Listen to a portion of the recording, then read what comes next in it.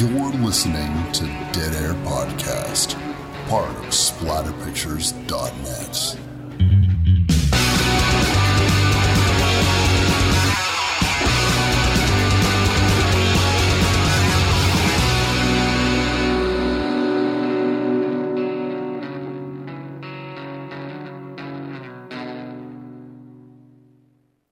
What's up, everybody? Wes, Dead Air Knife here with, always, Typical Lydia. Today's show, we're going to be doing the 1983, yet seen in 1987 slasher Blood Rage, or slasher, or Nightmare at Shadow Woods. Nightmare in Shadow Woods, or Complex. Complex. That, by the way, is one of my favorite villains from the hit 90s cartoon series Bucky O'Hare. Complex was a giant mechanical frog the size of a planet that ran a frog empire. This is why I'm not interested in pop culture children's entertainment and never really was. I had a Bucky O'Hare lunchbox as a kid. I've never heard of Bucky O'Hare. I barely believe you. Mutants and aliens and toads beware. If you're looking for adventure, well, this is it. Jenny, Deadeye, Blinky, and Willie DeWitt. I said, Bucky, Captain Bucky O'Hare. It goes where no ordinary rabbit. Did you watch Biker Mice from Mars too? Biker Mice from Mars. Okay, no, stop. Okay, Biker Mice from Mars. We can't. Boing, boing. Oh. I did watch Biker Mice from Mars. A funny aside story about Biker Mice from Mars, if I may. I'm going to be story boy today because I do actually have a story that I promised I'd tell. Oh, good. There was a little girl in my class when Biker Mice from Mars was new, so we all would have been in elementary school at some point. She came in like cosplaying, I guess, as one of the Biker Mice from Mars, and she was indicating about how she was a Biker Mice from Mars and not to like fuck with her. She didn't say fuck with her. And then she said a bunch of other things, but the fucking point is, as I remember, that she wouldn't stand for the Canadian anthem because she had to do it at the beginning of every fucking class. Yeah. And the teacher said, "Why aren't you standing up?" And she says, just so authoritatively, "Biker mice don't sing anthems." Okay. Pretty good. I like this kid. She was pretty good. Biker mice don't sing anthems. Okay. I guess the teacher didn't argue. I don't remember, but I do remember that. And I wonder sometimes whatever happened to this girl. Like, she grew up to be somebody that just fucking didn't give a shit, or like a big cosplayer. I don't know. Somebody that really liked Biker Mice from Mars at the time. So people can make fun of those shows. Street Sharks, Extreme Dinosaurs. You can make fun of those shows that you want, but those shows captured people's imaginations, I would say. I don't know any of them. Anyway, so Blood Rage. Blood Rage. Now, yes, this is the month of October, but we're Canadian, and that means that this very weekend that we're recording, is Thanksgiving. I gotta fucking leave this podcast, Lydia, and I gotta go fucking sit with my family and eat and drink. That's what almost everybody in this country is doing right now. I am going to address the drip in my washing machine. So we're all kind of having a big day. Yeah. I would think. Yeah. Pretty much. I mean, we did have some stuff that we wanted to do, but me, being the diva that I am, fucking told Lydia what was what, and we were breaking the schedule because I had just seen Blood Rage. I had never seen it before, but I bought it because that's what I do. And after I watched it, I said, oh my God, it's a Thanksgiving horror movie. It has twins in it. It's gory as shit. I want to do it for the show fucking now. Good call. Like, I totally agree. The only other thing that would have been on the roster that got bumped is Houses October Built, and I'm fine with extending Halloween from here on in. Let's just cover Halloween movies because we probably could for quite some time. That's true. We can bump all that. I'm totally fine with doing a Thanksgiving show for once. You know what I mean? That isn't, like we were saying on the last episode, that isn't fucking Thanksgilling or what, Poultrygeist. Poultrygeist, yes. Yeah. Fuck that shit. So no, I know. I like that this is a holiday centric. It's not completely holiday centric. They're not like constantly with the Thanksgiving angle, right? Well, it's not like anyone dies via turkey. No one dies via turkey, and no one gets a turkey stuffed on their head. No one gets like stuffing rammed down their throat, which you know, I'm writing a new Thanksgiving horror film in my head as we speak. But there are some like seasonal sort of deaths, like the kitchen and dinner related deaths, which I like, and some cranberry sauce references. And I'm a huge cranberry sauce fan. You are that person. Let me tell you something. Me and my roommate were talking about cranberry sauce yesterday because these are like, if you ever want to know what a couple of like swinging dudes in an apartment talk about, well, we talk about cranberry sauce and how we've never really seen anybody eat it. And every year for Thanksgiving, there's a little thing of cranberry sauce that my mother makes every single fucking year without fail. And I've heard apocryphal stories that it is for my sister. My sister likes cranberry sauce. I've never fucking seen her eat it. I've never seen anyone eat it. I don't think you're paying attention. That's what I've never seen a Thanksgiving dinner without it where people don't eat it. I've never met someone that doesn't like or eat cranberry sauce. To me, cranberry sauce is like fruitcake. It's like, why is this thing so prevalent? Why does it persist? Why is it still here? And you're telling me that you love cranberry sauce. It's like you're a fucking like homunculus or something, like this rare Thanksgiving creature created to eat cranberry sauce. And I'm not calling you a liar because I would never do that. But I'm just saying I doubt it.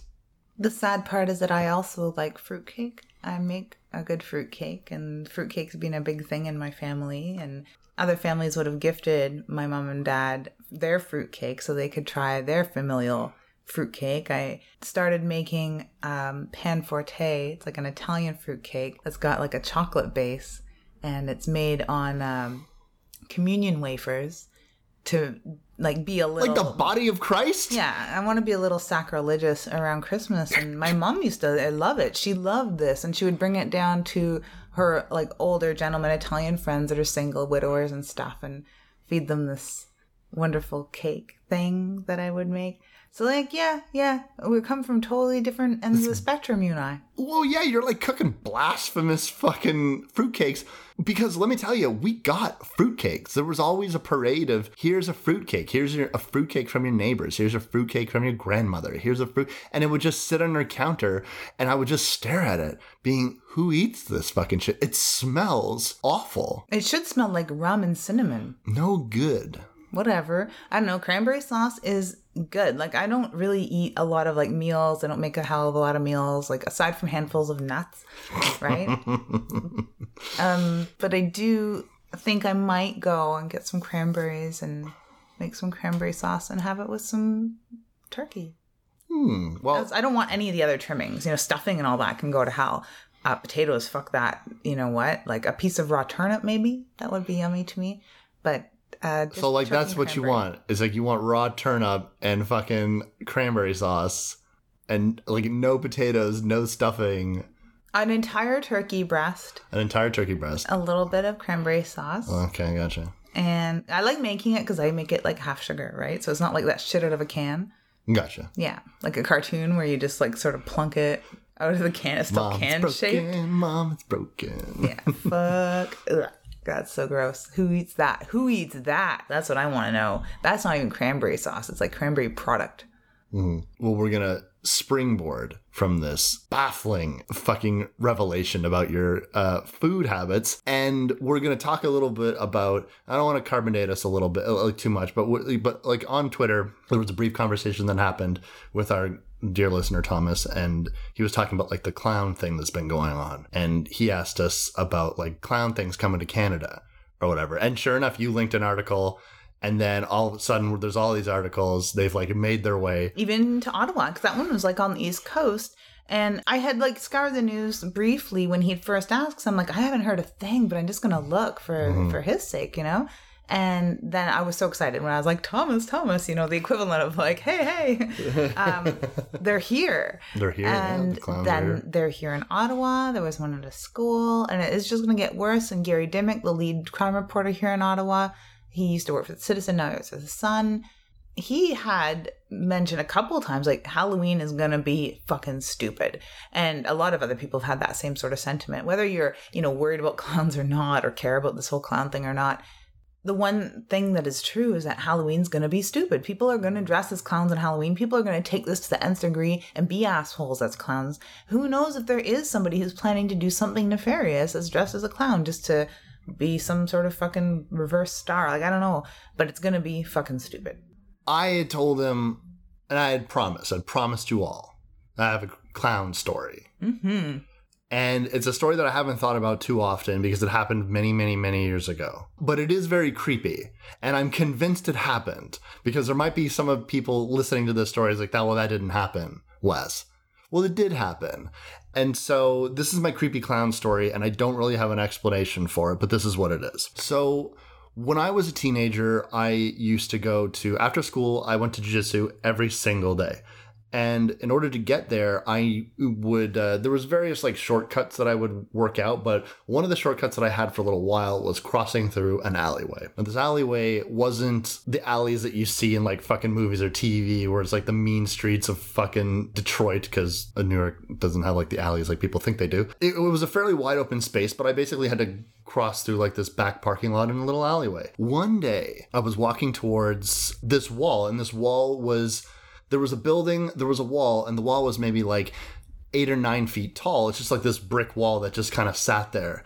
That didn't really, I don't know really what the function of it was for. Maybe as a divider for some sort of like noise canceling thing, or I have no idea, or just like more privacy for what, I don't fucking know. Mm-hmm. But it was just like this brick wall that was there. I look up, and just at the very top is a kid. And this kid has washed out clown makeup on his face. Mm-hmm. He looks kind of like Pagliacci's Tragic Clown, or kind of like The Crow, or something like that. Mm-hmm. And I mean, kid, he was probably, I'm going to say 8 or 9 years old. Okay. And he's just looking at me from the top of this fucking wall. And I fucking just, he kind of creeped me out. And so I looked away, and then I looked back. And he's fucking gone. And so I felt compelled to go forward. I really wanted to see what this was, because part of me was thinking, was that like a weird fucking, like, did I just hallucinate that? Like this weird kid? Like the wall is impossibly high. And so I walk around, and by the way, I'm not far from it. I'm maybe 10 to 12 feet away from this wall. Yeah. I walk around. And in this completely enclosed area, there's nobody there. Yeah, okay. And I see the wall. The wall itself is complete. It's a vertical wall. There's nothing to stand on.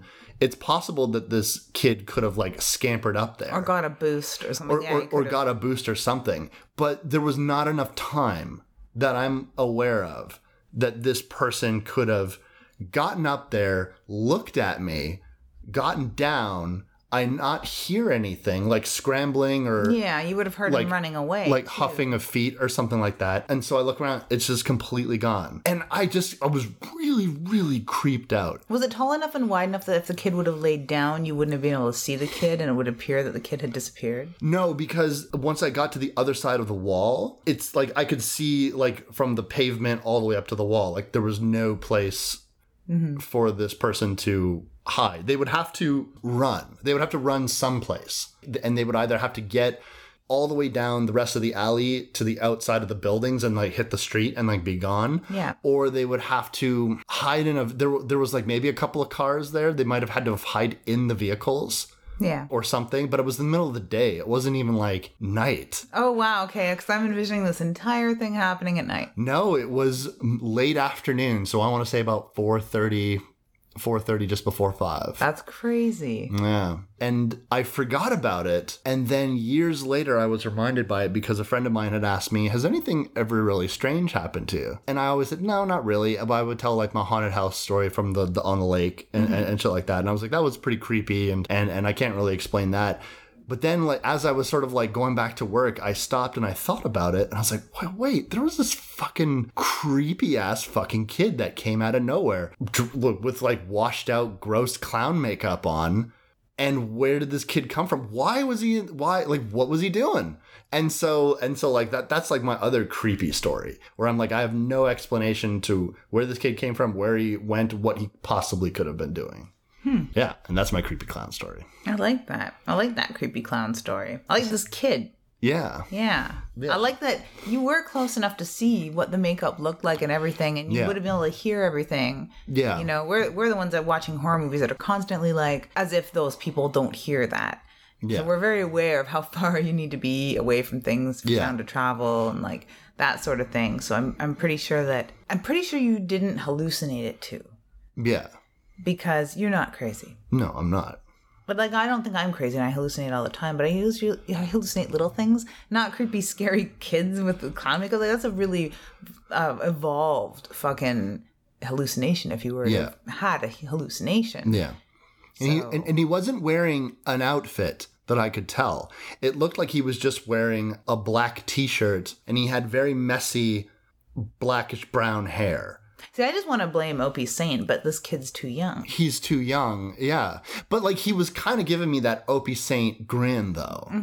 Like, because he was looking at me like I'm like, right? Like, he was giving me that look where he's aware that I see him and that like, he seems to be trying to creep me out. Mission accomplished, little buddy.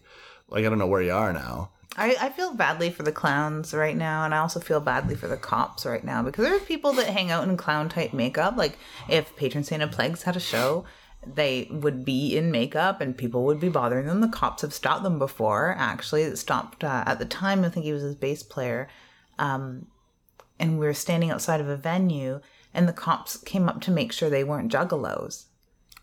Okay. Yeah, which was hilarious. And it was the first thing out of the bass player's mouth was, "Hi, I'm not a juggalo." And he's like, "Good. I just wanted to check on that. What are you then? What's happening?" And he explained the show and horror punk and stuff like that, and corpse paint, and went through a mini lesson for the cop. And the cop was like, "Oh, cool."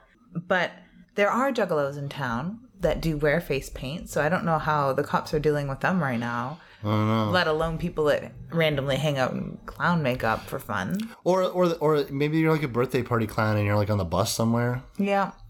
Yeah, we had an ice cream truck drive by me and my sister with a clown with quite horrible clown makeup, like Shakes the Clown on a Bad Day kind of clown makeup.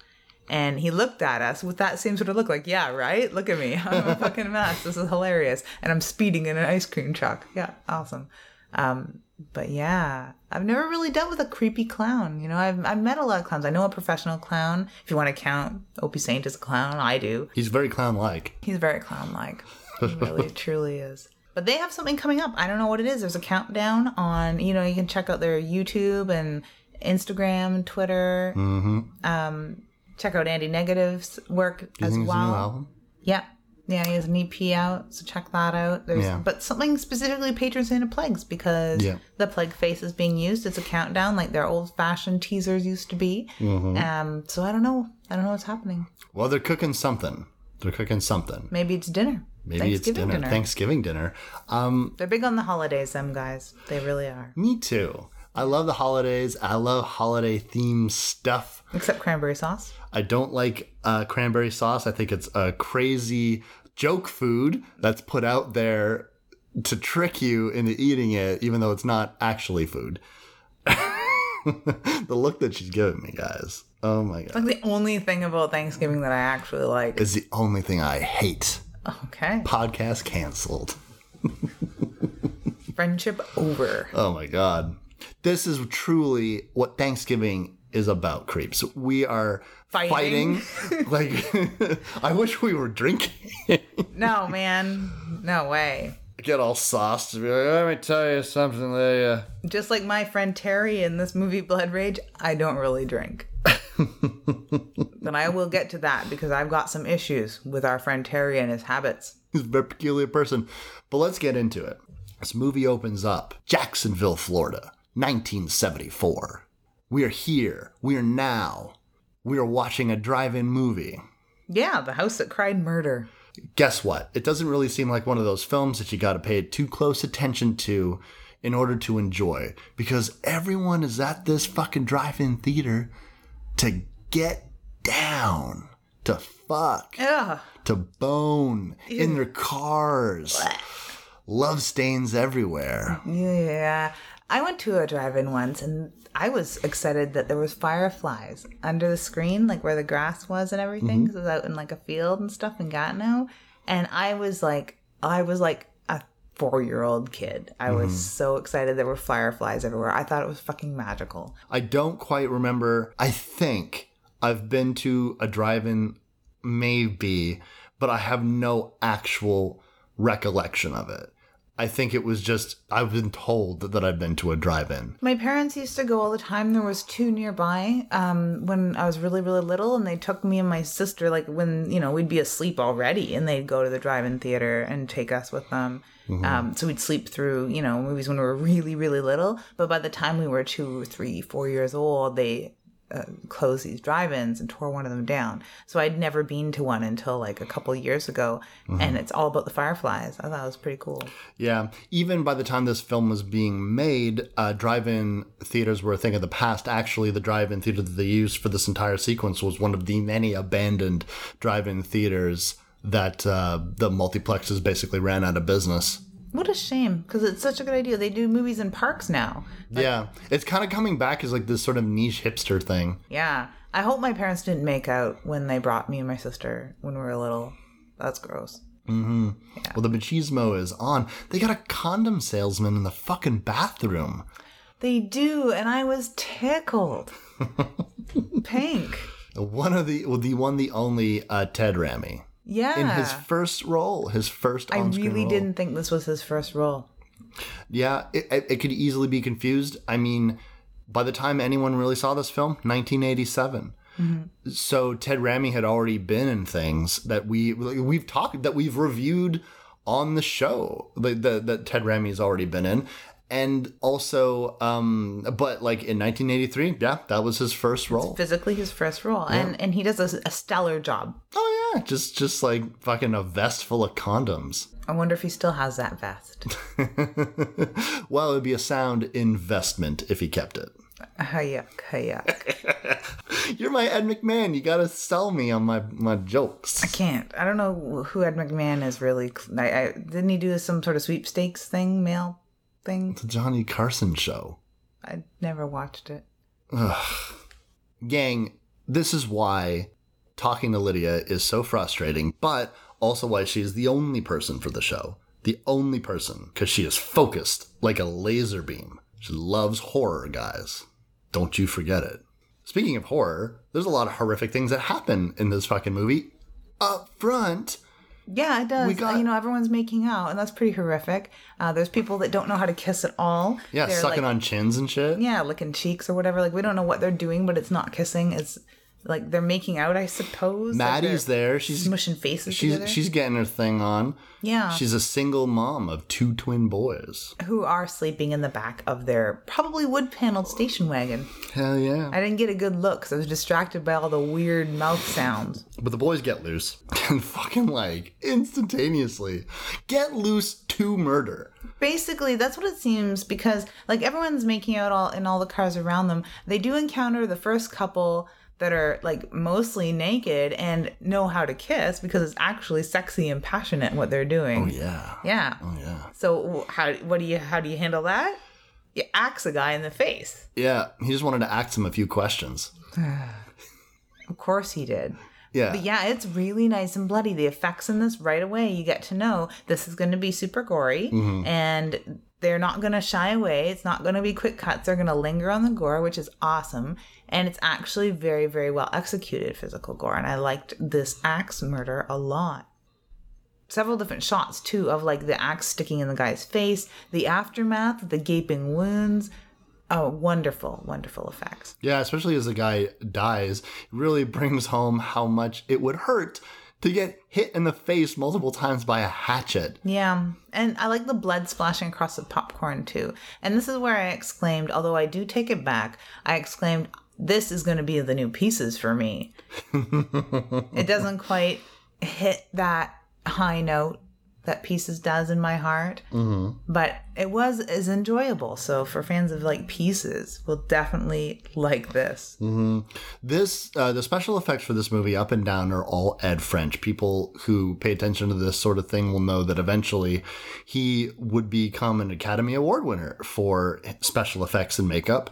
And this was really the first time that his stuff was known to shine. He had worked in the industry beforehand, but this was where he really wanted to do a lot of stuff where the carnage was happening in real time as opposed to doing a lot of aftermath violence. Yeah.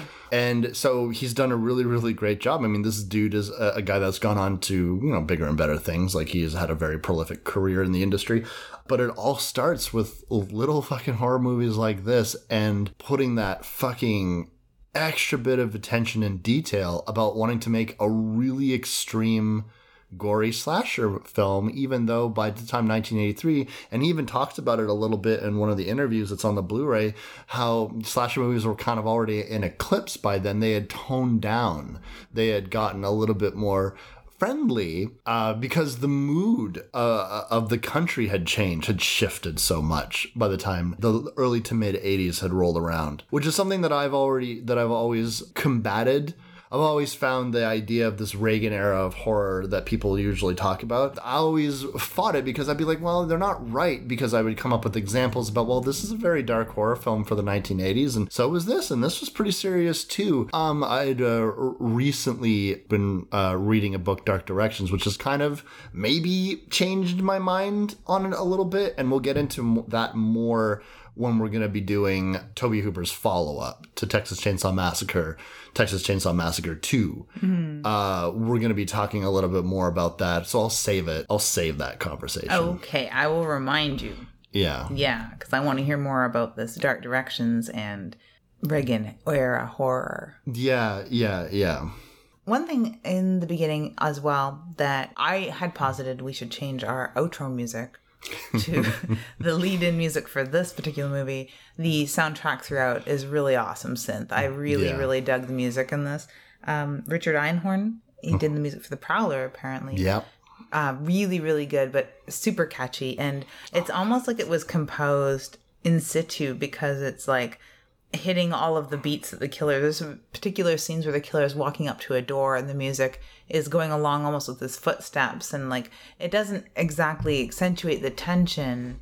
There's parts where it's a little loud, so it almost like, counteracts that, but it goes along with the movie very, very, very well. So it's not just random incidental music or just random tension music that they hit a button and the violins start. Although there is a little bit of that too, but it's done very, very well, and it fits the movie very, very well. Yeah, and what I dig about it is it almost seems any type of new movie that is trying to capture the aesthetic and mood of stuff from the early 80s or the 70s. A lot of Astron 6 stuff, and where they pump out a lot of synth music. This seems almost as if it's made now.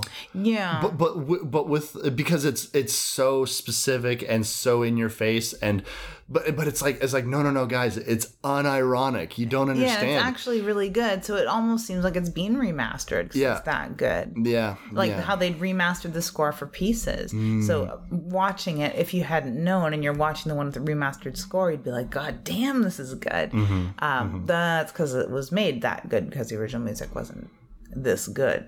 But this is that good. This film really belongs in the category of early 80s slashers, like Pieces, like Prowler, where they're very unapologetic, and you kind of wish that some of the more well-known slasher movies had this level of special effects and gore in them. You know what I mean? I guess they're riding on a maybe tighter storyline and more believable characters. That's true, yes, but why can't I have it all, Lydia? I know. You want it all. That's what Wes wants. It all. And there are films that deliver it all. Very few. And they're the gems of slasher horror history. Yeah. This is... I can't believe I've never heard of it. I can't even chastise you for that. Not that I would, but I fucking never heard of it until I went to an HMV and they had all of these Arrow Blu-ray releases, tons of them, that all came out, and I bought Spider Baby because I wanted Spider Baby. Yeah. And then I kind of just looked up the trailer online, and I was like, yeah, all right, I'll get this one too. And I watched it, and I was just, oh my God, we have to do this for the show. This is everything but believable characters. Everything but. It could have been very fucking terrifying. Yep, it absolutely could. I think that they did spend, but you know what? One of them said it best in one of the interviews. It's like most of us knew what we were making. They didn't think of it as anything. They didn't think of it as high art. No, it was just going to be a campy splatter horror. Yeah, that's all they were doing. It's just some violence and it's some boobs, and that's what we're doing. And and some actors didn't believe that. So yeah, the mother. And I had said that if everyone had acted as seriously as the mother, this could have been a fucking terrifying movie, but it might have gone even over the top because she creeped the fuck out of me. Yeah. If everyone was that intense in this, it might have backfired entirely, but I wish that it would have found a level of intensity that could have been, as terrifying as something like Rosemary's Baby. Yeah. It really could have been if it was treated a little more seriously. And when you say boobs, there isn't even really a lot of boobs. There's a couple of shower scenes that are actually treated very utilitarian, very normal, and I really appreciated that. You get some amazing nipple action and some very pretty cleavage. But other than that, it's not like overly sexualized. There's a lot of sex and people are horn dogs. Don't get me wrong. But it's not like a fucking porn, and it's not like all boobs and blood, right? A lot of blood. And that makes me very, very happy because you could say boobs and blood, but I mean, tight shirt and big nipples, that's enough boobs for me. All the blood that's in this, oh my God. Yeah. It is nice and bloody. It makes me very happy. I thought it might. Well, thank you, sir, for thinking of me. I saw twins. Yeah. I saw gore effects. Mm-hmm. And I just said, at the very least, even if you said no, let's stick to our schedule, I would have lent you the movie because I was like, well, you have to watch it at least. Well, hell, if you'd have known how much I like cranberry sauce, then it would have been a shoo-in. You might have even kept it secret and surprised me. What is your fascination with twins? Have we ever talked about this? No, we haven't really. And it's not like a deep, dark fascination. No. I'm sure you wish it was. I'm not trying to say, gang, I'm not saying she like fetishizes twins. It's not that. No, I fetishize totally different things. It's true. Mm-hmm. I just think it's really cool and creepy. I have twin cousins, and when we found out that my aunt was having twins, and when they were born and everything, I was just like, I want to study them. Mm-hmm. I thought they were like kids in school that were twins. I would just be fascinated with and trying to see their differences. I grew up in a place that is famous for being the birthplace of the Dion quintuplets, so maybe that's part of it. As a little kid, I had like Dion Quint's paper doll cutouts, Dion Quint's plates and spoons and everything, like all sorts of memorabilia from when they were really hot in the 40s and war era, right? So there's a lot of like quintuplet stuff around me when I was little, and I just think twins are neat, right? Watching Cronenberg's Dead Ringers is one of my all-time favorite films. I find it very, very creepy. I like it when twin actors are portrayed, whether they look alike or not. That doesn't even matter to me, whether they're identical twins or not. But identical twins are even more creepy. And reading, there's other like horror novels when I was a kid that I would pick up from the used bookstore all the time, and if it had to do with twins, I'd love it. And there was a lot more of that going on than there is in film. A lot more horror novels dealing with evil twins. This is why you gotta play Fatal Frame 2, man, I'm telling you. Yeah, I do. I do. I know I gotta play Fatal Frame, period. Yeah. And I do like part 2s of things. Is there a Blood Rage 2? There's not. No, we were not blessed with that. Well, I am totally gonna write a screenplay called Blood Rage 2. The Bloodening. Leftovers. Oh my God, that's fucking great. Yep, there we go. Oh my God. But it does start with this like whole drive-in thing, and the kids have killed, well, one of the kids has killed this guy quite brutally. Oh, hell yeah. And what does he do? As soon as he's done, he wipes all the blood on his twin brother, who's stunned. Yeah. Absolutely stunned. And it's one of those films, though, where I was like, how can the mom and the date not hear their kids get out of the car? Yeah. They're right there in a closed car. You can hear people get in and out of a car when you're in it. Yeah. They are running up toward the boys and the screaming and the murder. And there's like quite a crowd of people. And they're like, maybe 20 feet away. And the one boy is wiping blood on the other boy. They can see this happening. We can see them seeing it happen. How come no one sees through his clever ruse? Drove me nuts. And it seemed very half thought out. Yeah. This whole thing was so strange. I suppose Terry has this unabashed urge to kill. And I guess, but why now was he using this as the time? Why is now the time to deploy? Because everyone's making out. He doesn't like that. He's a bit of a goody-goody. That definitely seems to be a lot of it. He seems to have a very adverse reaction to sexuality, displays of sexuality.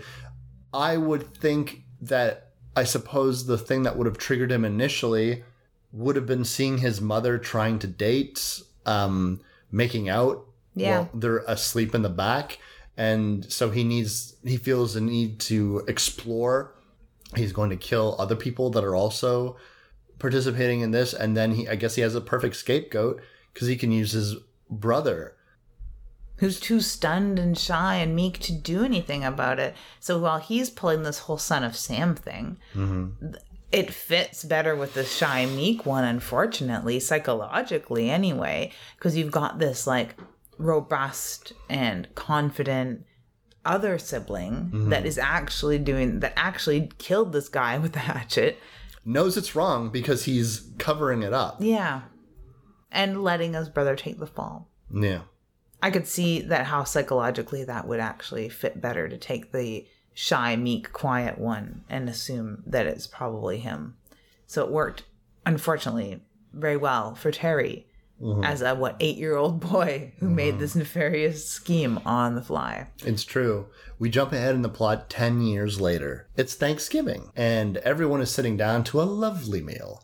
But not before Maddie, Terry, and Todd's mother goes and visits him in the asylum. Now, there's what I'm going to classify as a ridiculous scene between Todd's mother and the doctor, who's telling us, the audience, this story about how she believes after all of these years that Todd didn't commit the murder.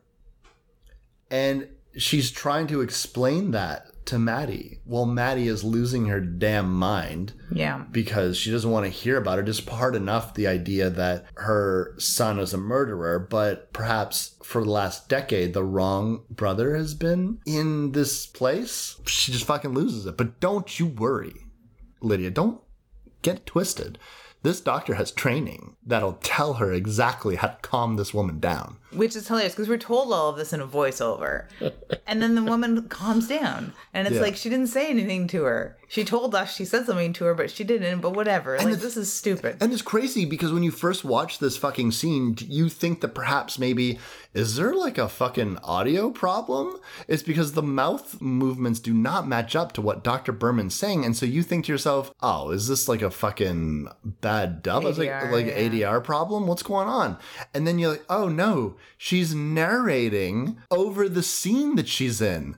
I've never seen this before. I've seen it, definitely, but not only used once. You know what I mean? When there is a narrator, when somebody's telling a memoir and stuff like that, they do it in the film Amadeus, at least. That's the first one that comes to mind. But like, Salieri does it. But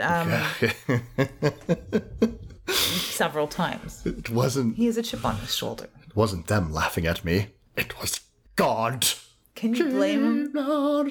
But it's only used once in this film. It is only used once in this film. And I think what's fucking me up is the fact that there's actual dialogue in the scene that they kind of jump in and out of. Yeah. And then Dr. Berman is just like, well, thanks to my training in psychology, I knew exactly how to calm her down. But there's no exchange of fucking dialogue. And then all of a sudden, Maddie is just calm. I was like, well, what the fuck did she say? What's going on? And it's so weird to me because it's the equivalent of, all right, guys, here's my plan. And then... It works much better in print, I'll tell you that much. It works much better in print. It must work better in print. Using a technique of like, you know what, like we're going to have to talk about this. And then jump paragraphs and be like, they talked about it. Yeah. Whatever it was. Or like, I'd be fine with a scene where, and so I caught them up on a bunch of information that we, the audience or the readers, already know. That works too, right? But like, this is like a weird fucking, I don't like this at all. And like, and honestly, at this point in the film, I'm like, I don't know about this one. They must have just fucked it up. You know what I mean? Yeah. Like, they had this scene, it didn't work. They had to fix it in post, and that's the only way that they could figure out how to fix it. I don't know what would have went wrong. All I know is that moments later, it looks like Todd has a handful of baby shit, and he's smearing it all around in a ball, and then he throws it at the wall. It's pumpkin pie, okay? We figured that out. Yeah, like, by the end of it. It took us like the whole movie to figure By it out. the end of the movie, it's like, what? We thought you had suggested it might have been a cookie. Like a peanut butter cookie that he had Something like smushed that. up, and he did it really quickly or something, or added a bunch of spit to make it gooey. But he's not having it because he now knows that he doesn't belong in this place. He has finally, after a decade, has come out of his catatonic stupor and is now recalling what actually happened. And he knows that Terry was the one to frame him for this crime. Which is terrifying in and of itself. And no wonder he's pissed off about the pumpkin pie. He doesn't want stinking pumpkin pie. What he wants is out and his brother to face justice. Yeah. Yeah, he's still kind of meek and quiet, and he's probably been sedated and whatever for 10 years, and he's in isolation. So he's a quiet fella, but he started out as a quiet kid, right? So his mom is a ridiculous human being anyway. So she just goes home and has Thanksgiving dinner. It's true. It's true. She does. And during the Thanksgiving dinner, all is well, seems to be. But good news, Maddie is now going to make it official with her now boyfriend, Bill. Mm-hmm. And they're going to get together, finally tie the knot. And boy, Terry does not seem to like that. His pompadour fucking like shrinks down a little bit. His pop collar curls a little bit. Well, I don't know, Wes. He said that he was very happy and happy for them both, and he really is he feels very happy for them both, and congratulations.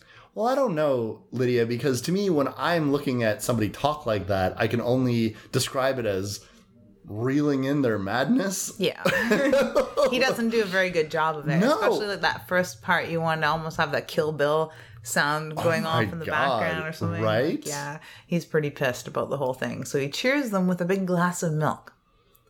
Yeah, and I know you love that. But you know what? And even the way that he says to Bill, well, so you're the head of the family now, you just start pulling your own weight. He's like holding a carving knife up to it and flips it around. And I was like, that's very threatening. Yeah, it was very threatening. Even if I didn't think that this person was capable of murder, if I was at a Thanksgiving dinner in which this happened, I would lean over to the nearest person and be like, what's that all about? What I don't get is why everyone likes Terry so much. Like, this is the first we've really got to meet Terry. And he just comes across as a studly asshole. You know, and he's an asshole to his girlfriend. He's an asshole to his soon-to-be new father. And like threatening to him. He's a bit of an asshole to his mom, really condescending to his mom. And then she gets a phone call that she takes in private in the kitchen that Todd has escaped, which is pretty serious. She takes it pretty seriously. And the doctor's on her way. They're pretty sure he's going to come home. So, and that, like, to me, I love this angle, actually. I really love this angle. She doesn't want to upset anyone. She just wants to get through Thanksgiving dinner. We'll see how it goes. You know, if he shows up, the doctor will be here. Hopefully it'll be okay. She kind of wants to keep it quiet and just enjoy dinner. And as soon as they sit down, Terry is like, so it looks like you're going to meet the rest of the family. My psychotic brother just escaped the asylum. And she looks at him just like, you fucker. But they carry on with their Thanksgiving dinner. I'm thinking, what a dick move. Why do people like this guy? I know. No one seems shocked that he said that either. It doesn't halt dinner. Record scratch. It should halt dinner. It should halt dinner. And my God, yeah. Everyone's just like, oh, really? Okay. Oh, pass the peas, pass the corn. That's really good, Mom. Yeah, everyone is just so... Except the mom. She's frozen on stun. Mortified. Yeah. Mortified. Everyone else is just like, oh, cool. Okay, potatoes. There's no continuation of that either. There is no repercussions whatsoever. There is no private conversation later. Like, why the fuck did you... They definitely needed there because he just totally stepped all over her and made an actual fool of her in front of they just announced their like engagement or whatever. So like, I don't know. It was just all a real familial mess. But what do I know? I don't live in Jerry Springer land where these people live. Mm-hmm. It's Jacksonville, Florida. That's where they live. It's Florida. It's Florida. Yeah. Well, Dr. Berman and her very, very loud and gun-happy assistant, Jackie, show up. This is after dinner. This is, so I guess that Thanksgiving went off without a hitch. Karen and her family go home, and it's just them cleaning up. Sexy new neighbor has announced that she's going to go babysitting, to which Terry's like, I'm going to come and hang out with you later, which is just weird to me because we all know what's on their mind. And he says this in front of his girlfriend. It's another reason I think Terry's a fucking dick. Yeah. Why do people like this guy? Yeah, this by the way, listeners, what this is, it's kind of like Melrose Place. Like it's, I don't know if you don't remember that reference, but it's like a series of condos. Yeah, basically. That's, I think, where the title Complex would have come in. It would have been a perfect title for the movie as a double entendre because he has a complex, they live in a complex, and having 14 fucking names for a movie gets a little complex.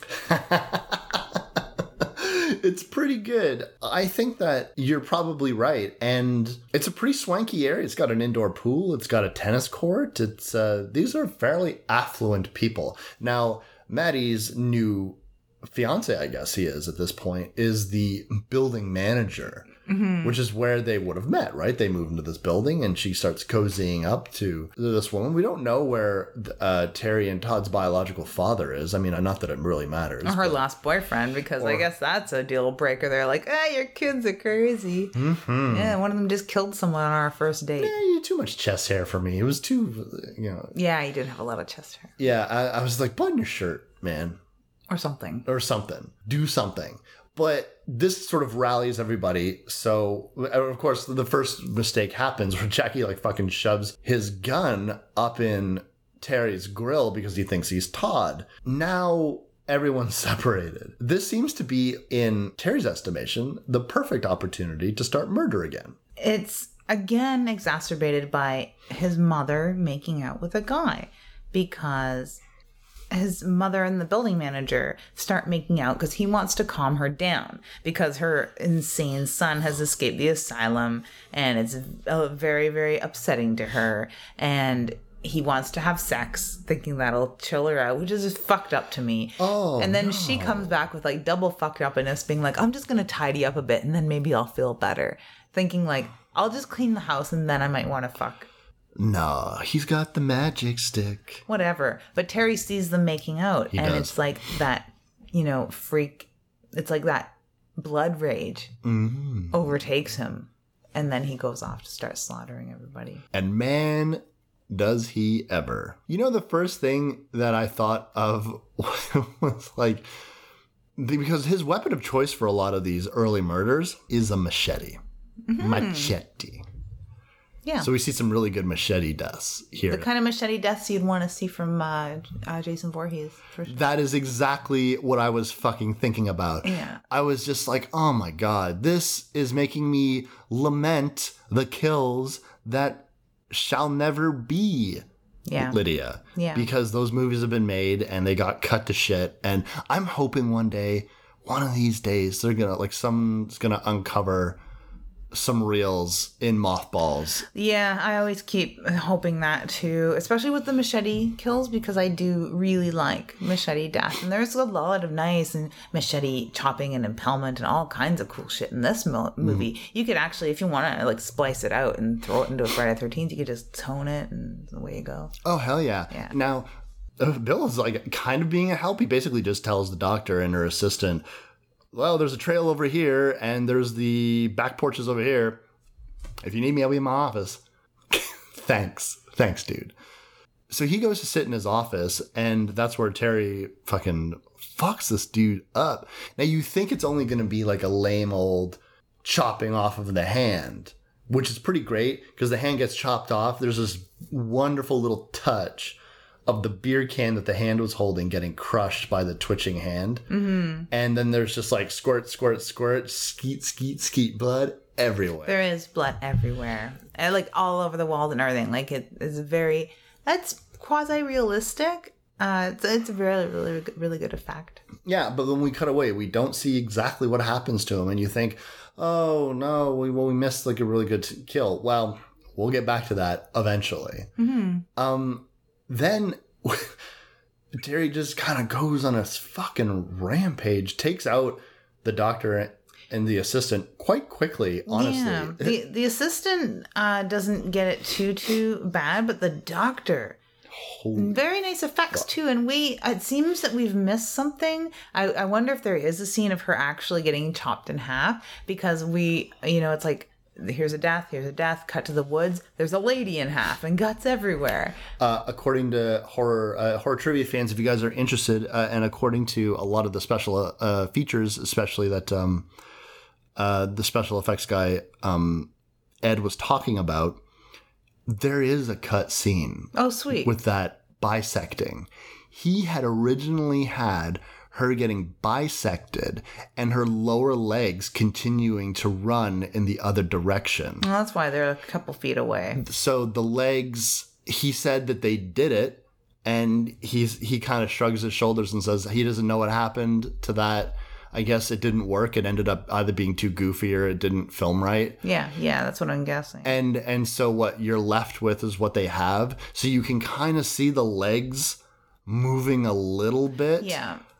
Like for like a second, blink and you'll miss it. But I guess that's what happened. Which I kind of agree would have made it a little bit more cartoony, but And he probably had some sort of one-liner too, and his one-liners aren't bad. Yeah. That's the one thing that usually ruins a lot of these. There's a couple stinkers, of course, but it's the same one both times. He is a pretty funny killer. Like, I like his madness. It's so calm. Yeah. Where he doesn't even really get it. Like, he gets it. Oh yeah. But he's pretending like he doesn't really get it. I'd have liked to see it ramped up a little bit more for him to be like so aloof. And even the things that he's saying that really fit are funny, but have like the most dry delivery. I love that. And I wish they could have dialed it up even more, because he does it more near the end. Mm-hmm. But if they would have been doing it right off the hop, I would have liked that, because it would have tied in really well with his like, Nike fucking polo shirt and drinking milk and stuff like that, and his like aversion to sex. Mm-hmm. It would have like played in very, very well, that aloof manner of the things that he would be saying to the people that he's killing. Yeah. Hilarious, actually. What's less hilarious is that he's got a couple of fucking douchey friends. Yeah, I can't stand them. They actually make fun of him over his crazy brother.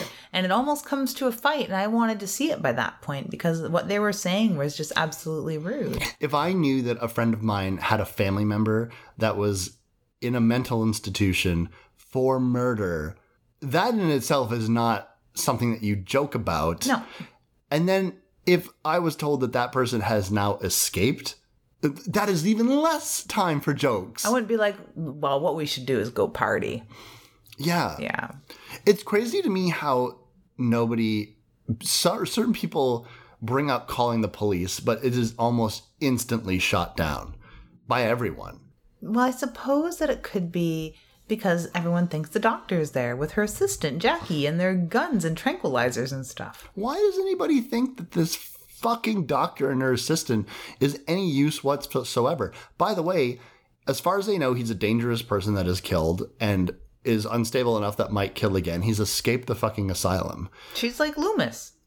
You know what? I was thinking about that. I was like, here we have a film, Lydia, about somebody who was killed when they were very young and wrongfully put into a mental institution, but is now on a holiday, escaped the mental institution, and is coming back seemingly for a family member.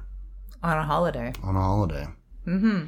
Remind anyone? No. No, not. But the doctor reminds me of Loomis. The doctor reminds me of she needed like an ominous, like the blackest eyes. Yeah. The devil's eyes. She's nothing like Loomis at all.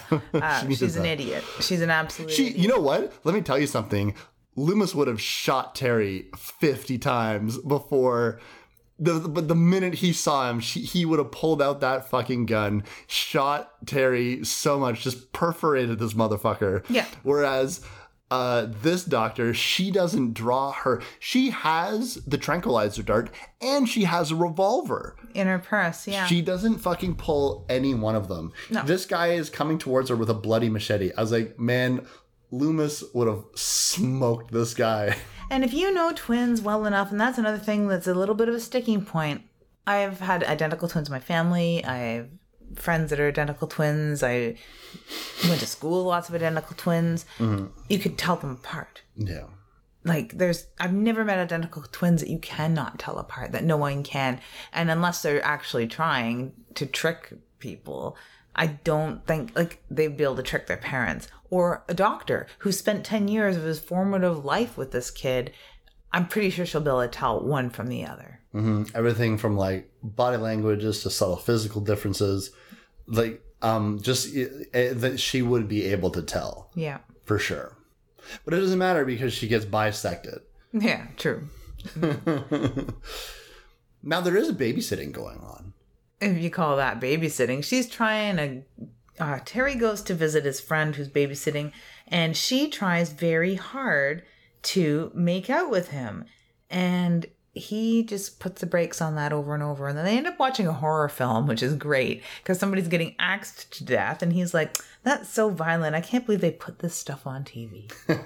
Which I guarantee you is, I was like, well, that's going to be in a trailer. Like, right? Like, it should be, yeah. He has just killed 3 people and he is a murderer. And it's hilarious. I think that's hilarious. It's a great fucking line. He's fucking drinking tomato juice. Blech. Tomato juice is yummy. No, it's not. Wow, we are just like on opposite ends today, aren't we? We really, really are. Mixing that with vodka too seems like a very strange. Isn't that basically what a Caesar is? Caesars are disgusting to me. Oh, well then. I like a virgin Caesar. I know you do. Yes. They're also gross to me that other people can't enjoy them in front of me. Yeah, unlike a glass of milk and me. You know what I'm ordering the next time we go out for dinner? I don't even want to think about it, man. I don't even want to think about it. You have to put a barricade up between you and your face like you do for you and your ketchup. That's a very inside joke, but Lee doesn't like ketchup. No, wait, is it that you don't like ketchup? I like ketchup. I just don't like the things people do with it. Right. So basically, I don't really eat ketchup very often. Yeah. I hate the smell of it. Yeah. If it's begun to oxidize, if it's been on your plate for more than 20 minutes, I want to leave. I can smell it a mile away. It's disgusting and I hate it. So if you must know, when we go out to dinner and I get something with French fries, which is often because I often just eat hamburgers because I'm 12 years old, basically. What I do is I put the menu, I make a barrier, I make a wall so she can't see it. Something. You're not the only one. Many of my friends do, especially like if they're putting ketchup, if they decide to spread it around something, I just can't even watch. Yeah. Mm. I'm getting all nervous. I'm destroying this piece of fabric. Okay. Well, we're moving on from all this. Yeah, we'll stop talking about ketchup. Yes, we're done. So this ketchup like blood that's all over. It squirts quite like ketchup. It's true. But he could have made a joke about it not being ketchup. But instead, when he decides, he's covered in blood and he's going to go hang out with this girl that's babysitting. So he has to wash up. Yeah, it's true. And this is one of the shower scenes I can agree with because he's washing blood off of himself, which is great. His sinewy, just pale, perfect body. Mm-hmm. He'd thrown his polo shirt in the garbage. But before that, when he's taking off, he gets blood on his hand and he tastes it because that's what you do. And I wish he would have turned to the camera and broke the fourth wall, but he's just to himself idly muses that this is not cranberry sauce. Yeah, it's not cranberry sauce. It's like, no, it's not. It's on the fucking box. Yeah, it's the tagline. So I do like that line from him, even though he's addressing nobody and it's not even that funny, but it's so dry and just absolutely aloof as if he had expected it to be cranberry sauce, right? Mm-hmm. Like hilarious, ridiculous. Mm-hmm. Doesn't fit. Or maybe he thought that if there was 1 or 2 drops of blood on him, he could have just said, oh, geez, that's just cranberry sauce. But since it's so fucking all over his body. Yeah, I like a gallon of the shit on him. Yeah, there's no way he could possibly pass it off as cranberry sauce. So he gets cleaned up, goes to his friend's house. She definitely is trying to get laid. And it's not like he's not aware of that, but he just doesn't want to do it. And my question, I guess, is why do you want to hang out with her? Because she seems very interested in you sexually, Is it just for something to do? Well, he's in the midst of a blood rage, Wes. He is. So he's looking for excuses. He's like, the minute you start making out with me, I'm just going to chop you up with the nearest sharp object. Maybe he wants to be triggered. That could be part of it. Or something that's a reasonable alibi to extend. That was my next guess, too. Yeah. The girl she's babysitting for just basically expects everyone to be fucking because she is she's seeking a new husband, and she's tricking her date Bill into being the sugar daddy for her and her baby, right? Mm-hmm. So there's a lot of like sexuality going on in there. So it would seem to me that the sort of place that Terry wouldn't want to spend any time around. But I think that he's seeking triggering, or like you said, seeking an alibi. So of course he's there for the time being. Him and his friend leave, but he knocks on the door moments later to interrupt the girl who owns the baby and her date Bill. Not to be confused with the other Bill. Yeah. This is a tale of two Bills. Yeah, it was very confusing to me for a moment. But he walks in and kills the boyfriend off screen, so we don't know, while the sexy mother is getting all dolled up and like putting on lingerie and stuff. Lingerie and this like sexy little negligee and putting on garters and everything to try and impress this rich guy that she wants to like rope into a relationship. And she keeps being like, oh, I'll be 1 minute, and her baby's fussing, she helps with that, and then she comes back out and all sexified. So I think that she thinks that maybe he's playing a little bit of a game too, because he's outside for some reason, and there's a little knock on the door, and then she goes and looks out the peephole, which is neat that like Terry and Todd's mom, she has her peephole covered with Indian corn, so that peephole is useless. They never use that in this. I wish they would have. Why show that it's covered with Indian corn if you're not going to use it? But whatever. And she says, what are you doing out there? And you know right away that it's going to be a dead body. I figured that he would have just been like propped up. But no. Somehow within fucking seconds, like the little clown kid on this short wall that you had encountered, who can do things in the blink of an eye, like escape. In the blink of an eye, Terry has chopped this guy's head off and strung it up with an electrical cord hanging just so outside the door peephole. So if you look out the peephole, you think he's standing right there, but he's not. It's just his head. I feel like that would take like a couple of, let me look through the peephole so he still kind of looks alive. Because let me tell you something, man. Looking at this guy's head, if I looked at that through the peephole, there is nothing that would make me think that this was a living person. He looks like a decapitated head. Yeah. He looks like a dead guy. Oh, hell yeah. They did really good. Like, it is a really good prop and all. Yeah. There's another scene Ed French later himself. on. Yeah. Like, he did good at casting his own head and making himself into a dead dude. There's another scene later with the friends try and trick other friends by thinking that they've killed one another or something, and they put on all this prosthetic makeup, and it's another thing that is like, you've been in this room making out for like 5 whole minutes, and then all of a sudden you have 3 hours worth of fucking hard FX work on your face. And this is where this is as crazy as Corey Feldman having fully animatronic fucking heads in his bedroom in Friday the 13th. What? Yeah. Where, like, who? It's like, I can't believe the makeup worked. Yeah, it worked. It's movie ready. Yeah. Where, like, which one of you can apply makeup like this? Yeah. Did you have these prosthetics already spirit gummed and ready to go? Yeah. I was fucking shocked. Yeah, it's kind of ridiculous. Oh my God. Yeah, and it's also just ridiculous in the time. You know, some of the body discoveries that happen in this make sense because he does have time and he's roaming around and he's showing up here and there and following people around so he can show up ahead of them. Like it all sort of makes sense time-wise. And if you have this like small mental map of this complex they live in your head, then it does all sort of make sense. But things like that don't, that take at least it would take probably a half hour to decapitate that guy and hang his head up there with the electrical cord, even if you had an electrical cord handy to do that with. Like, I almost think that after these deaths, I almost think that Terry might actually spare his friends. Even though he has an argument with them, he seems very much about, well, we need to still stop my brother. We need to find my brother. He doesn't seem... there's nothing film-wise that's given me a hint that he would also kill his friends. Yeah, because you'd want to think that he's in blood rage right now. So he's just going to start slaughtering them. He has weapons all over the fucking place. He can just walk in and fucking kill them all. He's still acting quite normal with them.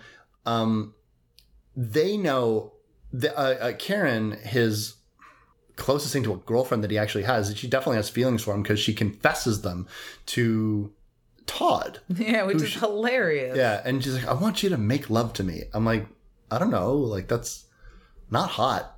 Let things happen. I'm sure that if she was talking to Terry, that's about what he would say, because he's somewhat sex repulsed, right? But she says this to Todd, which is hilarious because he hasn't seen a woman in 10 years. Yeah. And he's still like, he's honest and says, I'm Todd. Yeah. Which freaks her the hell out. And then he kind of like shambles towards her. He's like, I've never kissed a girl before. And then she says a great line, is like, well, you ought to try it sometime. I gotta go, bye. Which is hilarious. And that's that tonal difference. Right now, we've got this almost campy, hilarious scene of the crazy brother being mistaken for what everyone else believes is sane brother. And the whole, like, I've never kissed a girl before. It's kind of funny, right? Juxtaposed with the mother losing her fucking mind. She's cleaning the house incessantly. She's binge eating, sitting like, sprawled in front of the fridge. It's crazy. Makes me question, like, I've had many encounters with binge eating before, but not, like, the cartoonish level of... It is cartoonish. Yeah, sprawled in front of the fridge and just eating with her hands and stuff. And like then next scene, chain smoking, pouring a glass of wine all the way up to the brim. Yeah, not where you would fill a red traditionally at all. No, not at all. And shakily. She's doing it shakily while she's dialing the phone because she's trying to get through to her boyfriend who's in his office down the hall. This is fucking baffling to me. Yeah. Why she spends so much time in her bathrobe, sitting on the couch, trying to get the operator to reach her boyfriend, whom she can't reach because he ain't answering his phone, lady. He's dead. Yeah, which is hilarious. We know this. We know that he's dead, but she's sitting there trying to operate. I'm like, what is the fucking holdup? You live in this fucking complex together. His office is part of the complex. Walk there. She spends about a half an hour of this movie in her bathroom crying. There's a point where she drinks too much and passes out, which is hilarious. Yeah. And gets rescued by one of her sons and tucked back into bed. And she asks, like, what happened? And he says, I think you've had too much wine. It seems very Terry-like things to do, tucking his drunk mother back into bed. But it's Todd being very gentle. But she can't tell them apart. I like to pass it off because she's just filled her face with turkey leftovers and drank too much wine and smoked too much cigarettes and she's out of sorts. She's all fucked up. That's the only way she wouldn't be able to recognize her son, I think. He's also wearing a different shirt, but whatever. This guy seems to change shirts a lot. Yeah. And then she gets up and spends another half a fucking hour trying to phone her boyfriend and freaking out on the phone in almost like something out of Requiem for a Dream level of fucking madness coming from the mother. Yeah. It's a great storytelling technique to show where this madness in Terry comes from. His mom is knuckin' fucks. But it's done up against all of this campy fucking humor of a slasher. You know, in the one of the documentary pieces that I was watching, Ed French had said, it's like she was in a different movie. In her mind, she was in a different movie. She was really trying to put a lot of gravitas and make this a hard-hitting drama. Even the way that she's delivering her lines in some parts is so hushed, so quiet. You can hardly hear it. And everyone else who speaks like loud and clear, and she's whispering all of her dialogue. She's whispering to her son in a drunken stupor. She's whispering to the operator on the phone, explaining that she brought pie today. She saw her son. He's escaped from the mountain. She basically tells the operator everything, and the operator tries to help the best they can, I guess. We don't know. She's having a one-person conversation. Yeah.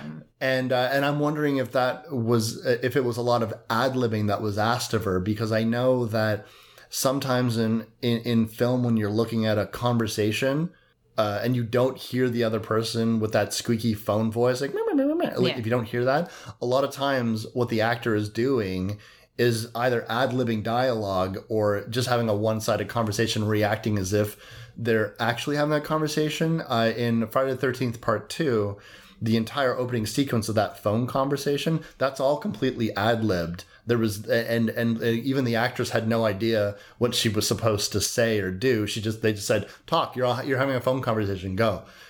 Interesting. Which is absolutely ridiculous. You know what, as an actress, which I'm not, yeah, I would not just pick up the phone and start yakking away. Like, what if I flub this? Like, what is the motivation? What is the point?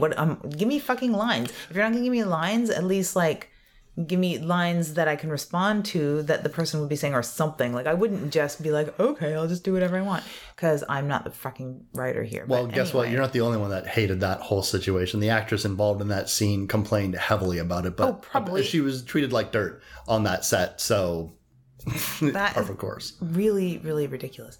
The ad-libbing thing makes a lot of sense, and I think it happens even at the very end, because at the very, very end, she has this big, long string of lines that are like consoling one of her sons, and it just goes on and on and on, and it sounds like she doesn't know what to say next.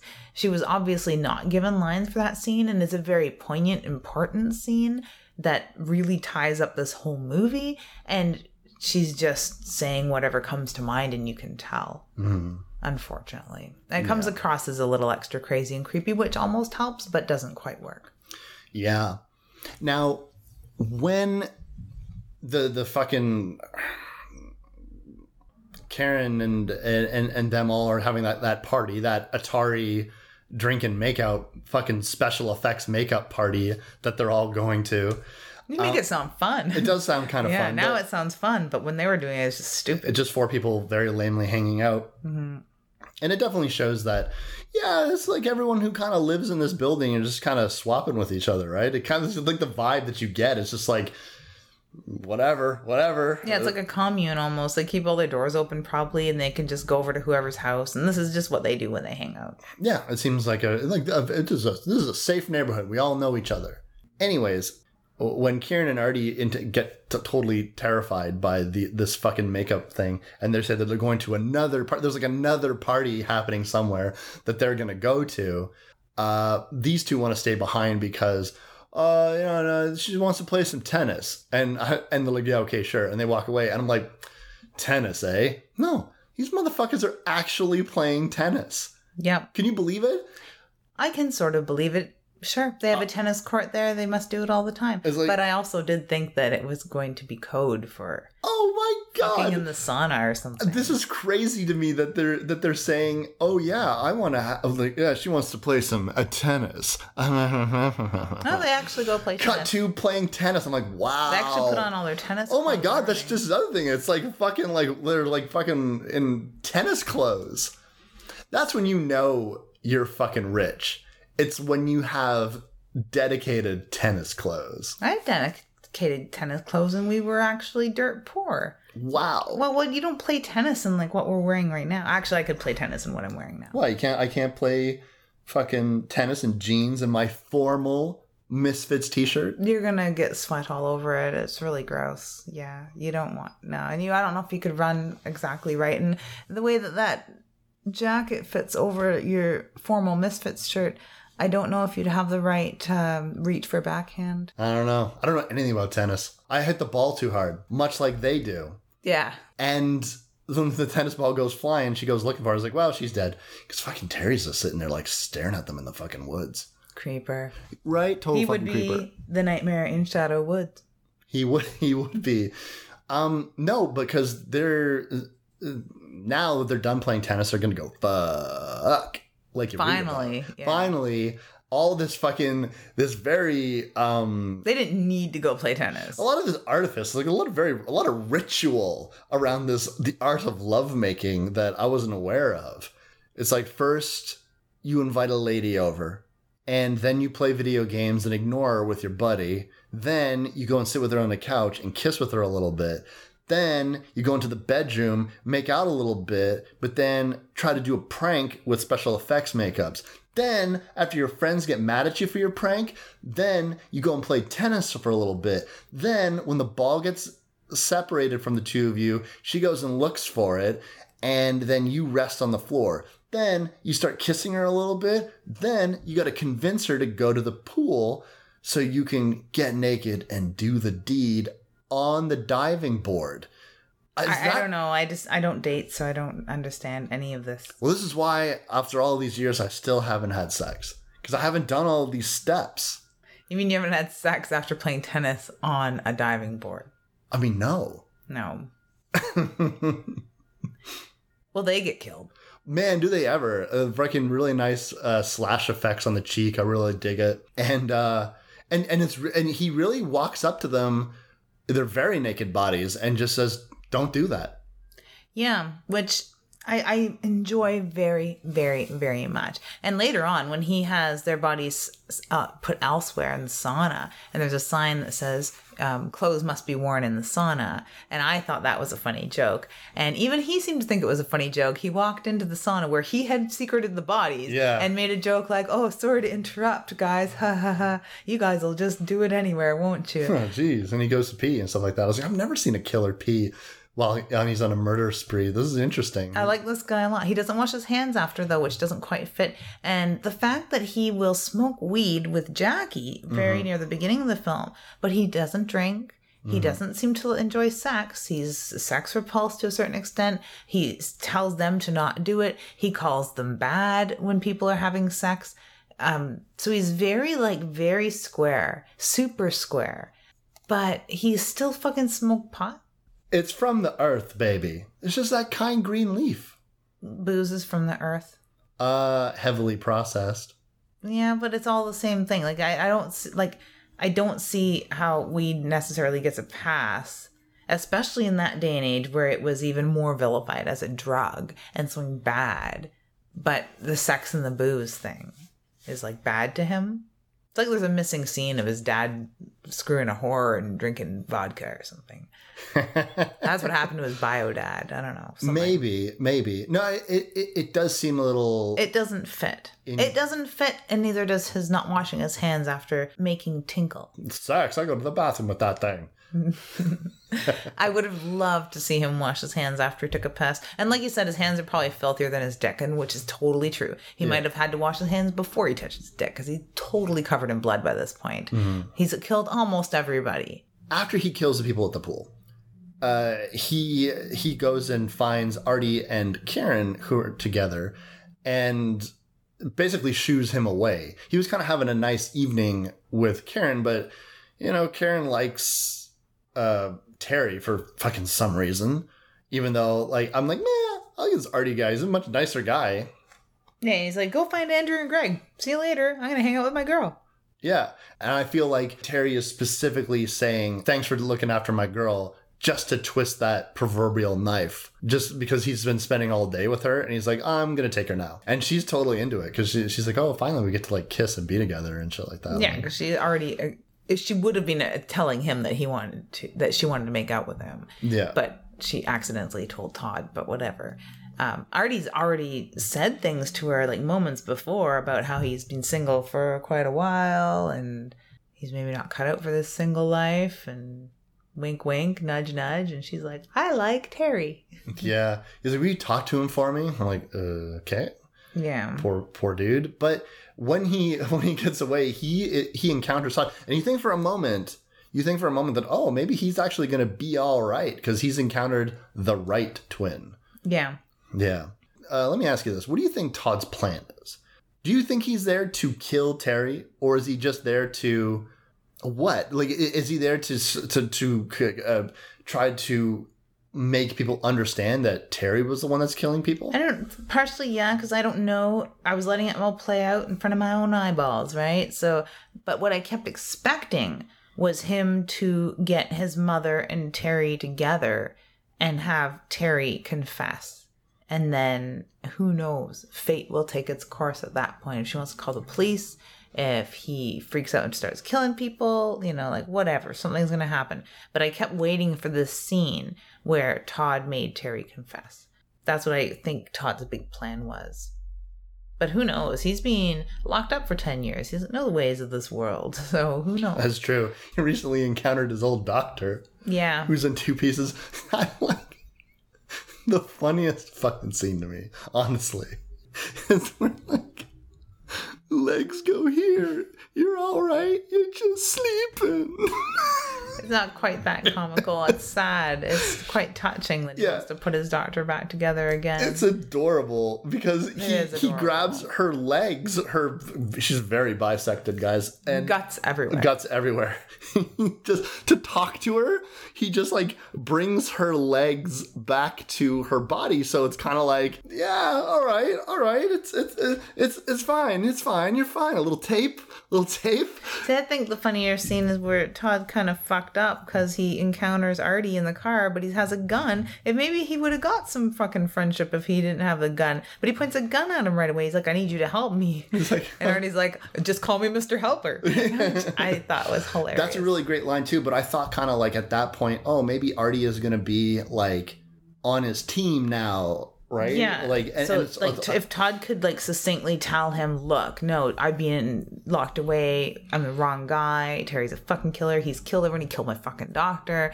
Like, you got to help me get out of this fucking mess and get the fucking cops. Someone should get the cops, but nobody does. But no.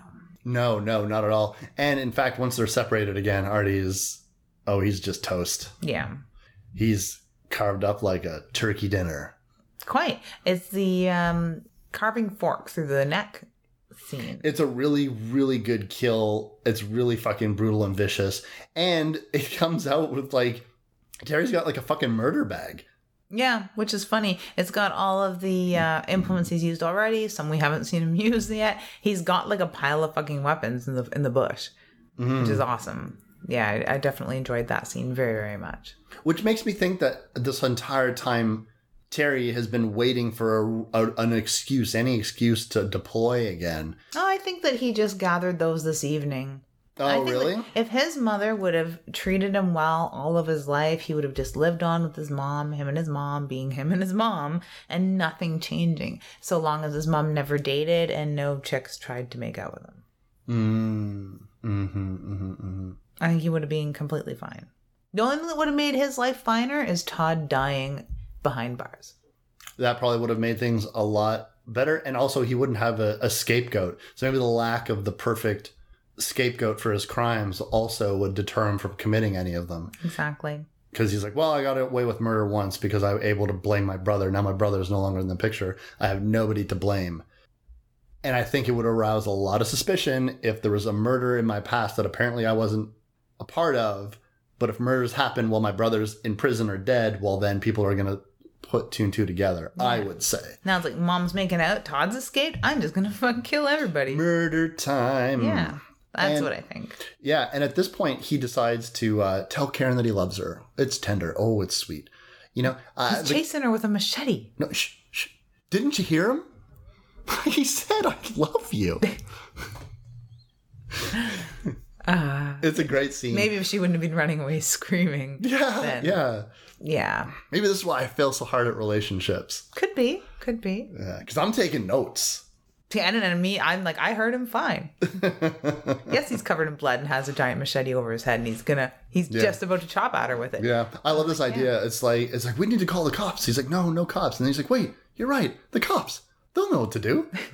He's so calm. He's so weird. Like the delivery of his lines is fucking fantastic. Yeah. And at this point, this is where Terry kind of graduates in my mind to one of my favorite killers. I know. And if there wouldn't have been little things at the beginning and little like things that don't meet up with his personality, he would have been my favorite killer overall. Charming, witty, urbane. He's hilarious. Completely aloof. Oh my God. It's so funny. And as he's chasing her, and she's absolutely terrified. She's looking for any help that she could possibly find. And she runs across a little girl that Todd encountered earlier who was looking for her kitty. told her not to let anybody in. Todd's a good guy. He said there's a bad man out here, so you should go home and lock your door and don't let anybody in. Yeah. And she listened to him. Yeah. So that when she's at the door pleading for her life and wanting some safety and help, she's like, nope. You're going to hurt my cat. Yeah. I'm like, fuck yeah, don't let her in if she's going to hurt your cat. Yeah, because some random man in the forest told you to go home and lock your door. Whatever. Yeah. While Terry's cruising around with his machete, like walking like a fucking, like, so confident and sleek, sexy almost. Yeah, you're having visions of Patrick Bateman and his chainsaw. Right? Yeah. And it's not quite as hot as Patrick Bateman, but we're getting fucking close. No, I can see that same gleam in your eye, though. It's the same sort of, like, look you get, like, flushed cheek and twinkle in your eye. Oh, I get the vapors. You do. I get the vapors talking about Bateman. And you're getting that same sort of, like, thing going on. So, yeah. Mm-hmm. So he pushes all those buttons. He does. But there's also something else that he's got to take into account. It's that Maddie is hot on the trail. Because after her drinking and binge eating and crying on the phone like a wild woman, like a crazy person to an operator that can't help her, she discovers a bloody shirt in the garbage. And then she decides, okay, I have to walk the 20 feet to my boyfriend's office. It's come to that. Which is so ridiculous to me. And this is one of those films, if you want to nitpick about stuff like, you know, some woman not be able to handle being a single mom, so she has to rope in a sugar daddy and say things to her like newly born baby, like, I'm gonna get you a rich daddy and stuff like that, which is absolutely aggravating because she doesn't need to do that. That's just pathetic. And the fact that this woman is going to sit in her home and cry and weep and be a weirdo in her fucking house coat and cry to the operator instead of walking 20 goddamn feet to her boyfriend's apartment and knocking on the door, like, you helpless piece of shit, barely worth your tits. Very aggravating to me. Yeah. Like, there's a couple scenes in this that are very aggravating to me. Mm. Yeah. So finally she makes it there. And you know what? I think she deserves what she fucking gets. Yeah, you know what? But don't disturb your boyfriend. He's got a splitting headache. Oh, you're funny. You are so funny. I gotta hand it to you, Wes.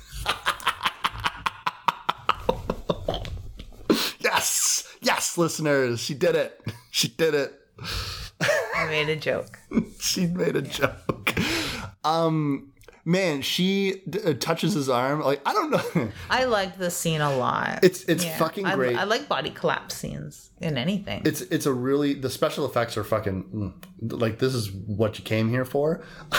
I find it funny that the body's been arranged in such a way where he's holding his head together and it looks like he's holding his head in pain or tired or something like that. From the back, you would think you'd walk into his office. He's a man sitting in his chair that looks like it's made out of a couch.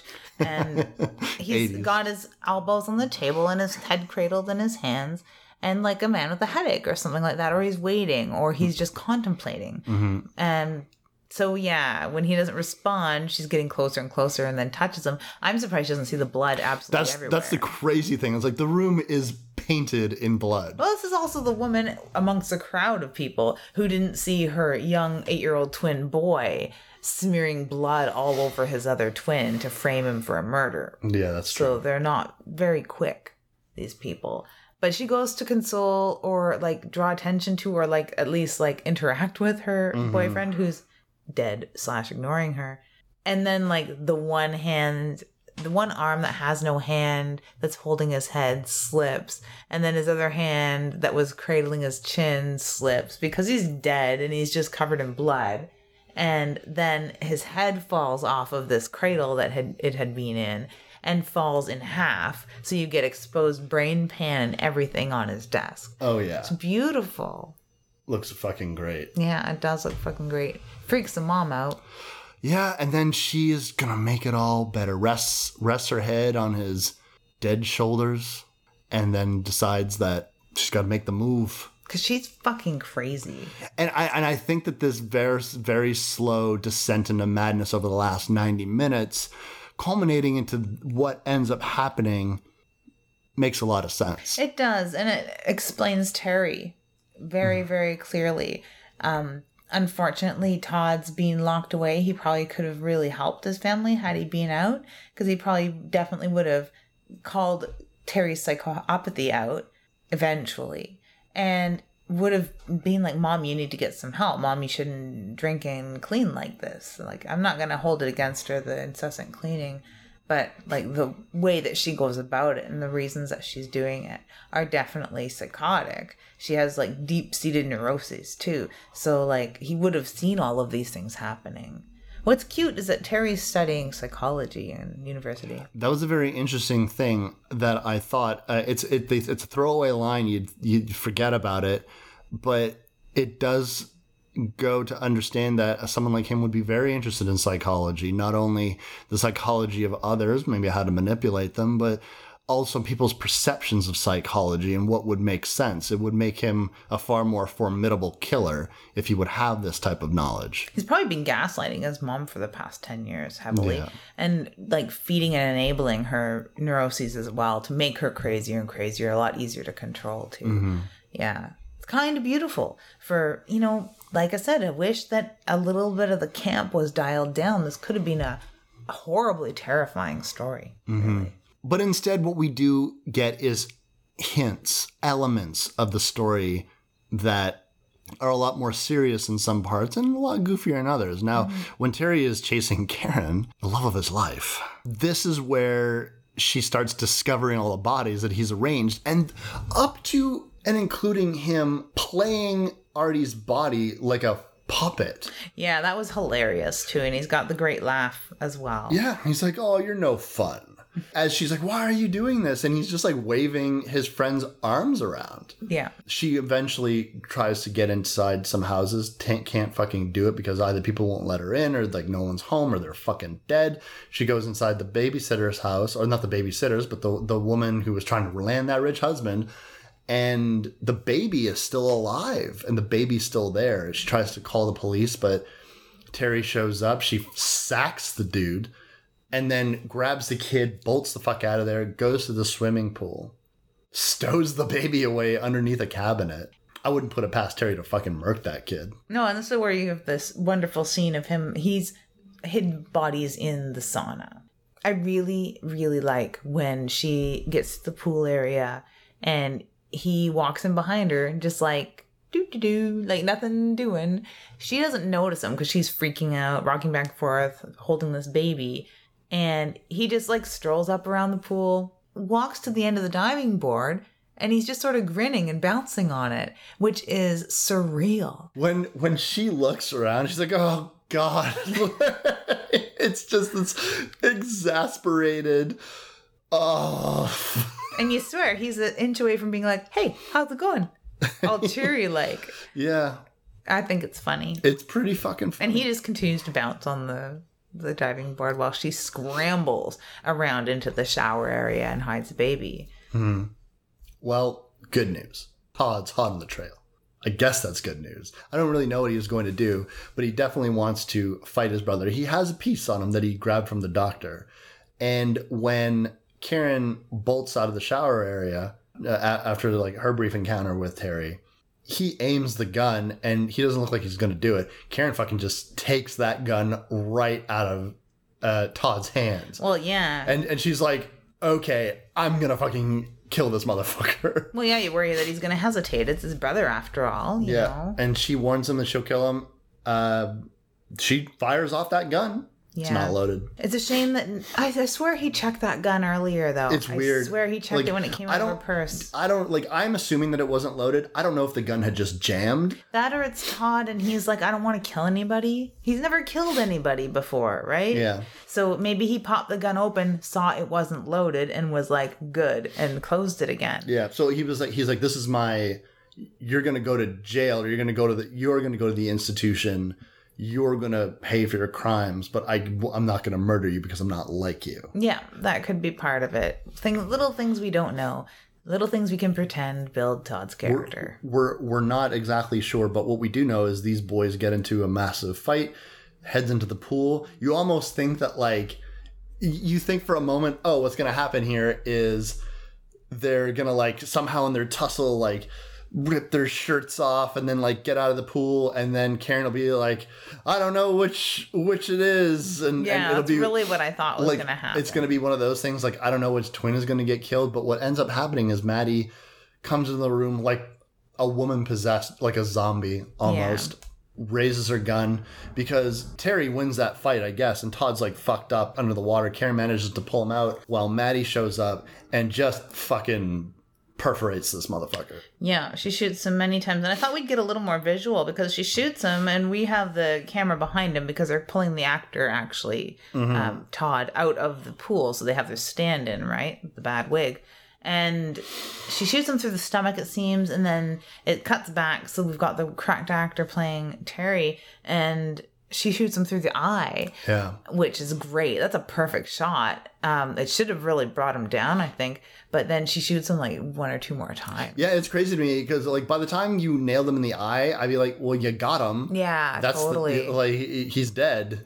She's that furious. Blood everywhere. He ends up in the pool. We get a really nice scene of blood in the pool. I've always enjoyed blood in the water.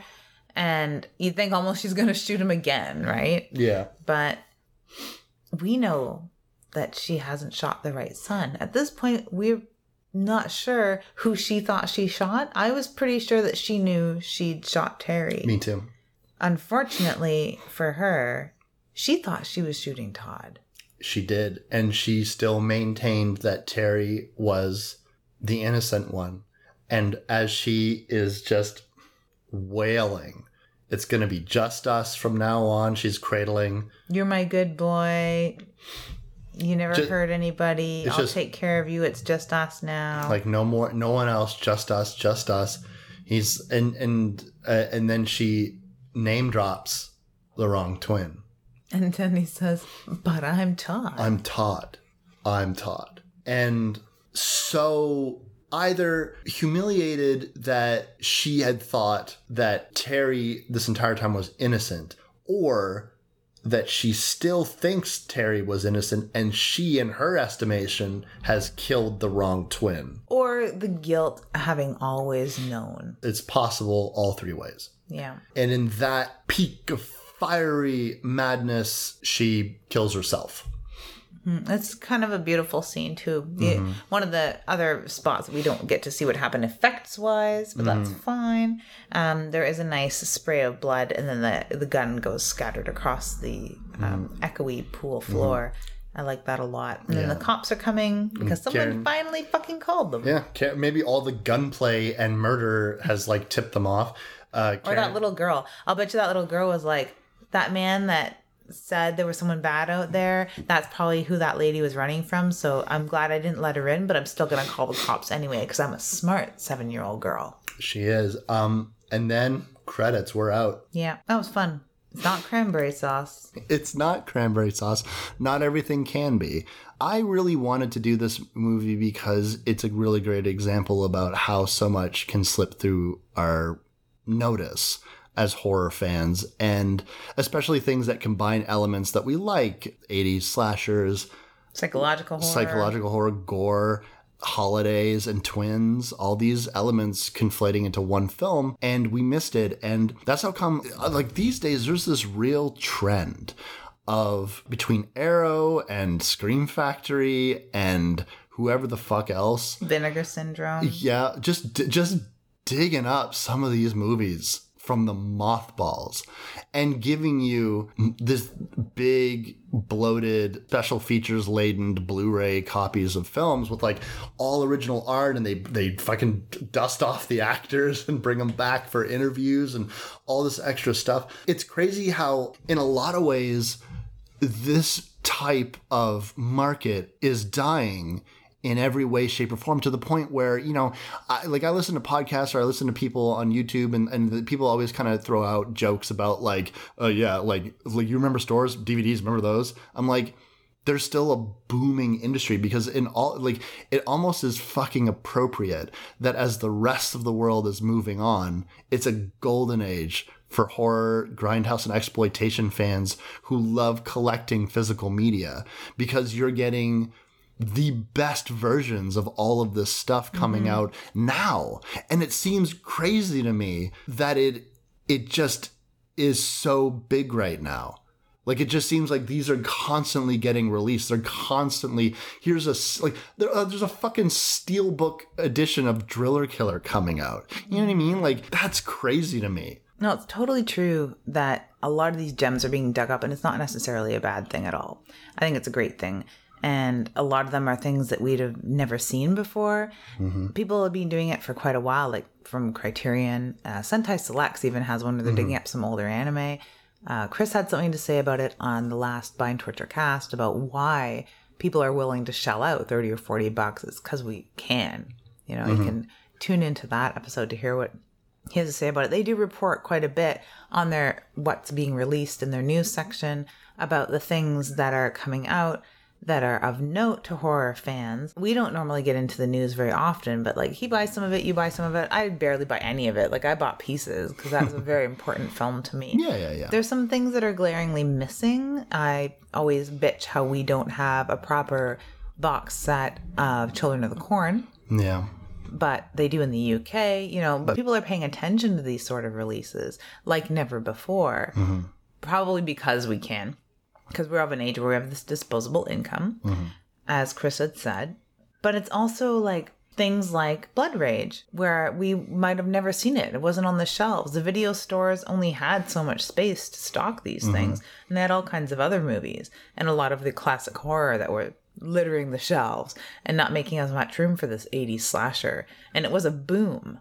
At the time, there's lots of them. There's probably a mountain of them, and we're seeing the tip, right? And not to say that all of them are good or deserve a Blu-ray release or a Steelbook fucking special edition. I always think that as horror collectors, as fans of this particular genre, sometimes we can perceive ourselves as archivists, as historians. And the reason why we like to purchase these things and keep them and to hold them, it's not because Dr. Butcher is the greatest fucking movie in the world or that Driller Killer needs a Steelbook edition, but when it has all of the footage and all of this extra information, there almost can be a part in our brain that says, well, if I don't own this, who will? And then you put it on the shelf and it's there, and you know that for some reason, sitting there on the shelf is the definitive documented proof of this film's existence, and it's safe with me. It's kind of like that. That's how come, like, I'm so into retro video games and all that kind of stuff, even though tons of people are. It just feels like, in that case, it's a little different because there's a finite amount of that stuff. It's not being made anymore. So every time, you know, people might not care about a Super Mario Duck Hunt getting destroyed, but my attitude is like, they're not making any more of those. You keep doing that, and sooner or later, there's not going to be any more. So that's sort of the mindset that we were trapped in for a long time. That's why I had pieces on VHS for so long. Because in my mind, that was the end of it. They weren't going to make any more pieces. Yeah. Oops, I was wrong. But that's also why I had like Soul Tangler. Mm-hmm. And that is the crappiest, smallest, indiest 80s horror I'd ever encountered in my entire life. Yeah. Ever. You can go on YouTube and watch it now, to your heart's content. There is other subsequent releases. It's been re-released. It had a theatrical release a couple years ago, which was mind-boggling to me, because there are these films, like, I think Blood Rage deserves even more viewership. I think Blood Rage deserves a little more attention. Soul Tangler, not so much. It's not good. And there's people out there saying, like, this is the best, and, oh, you've got to see this. No, you really kind of don't. You kind of really got to see Blood Rage, though. I think that's an excellent choice for this sort of hype.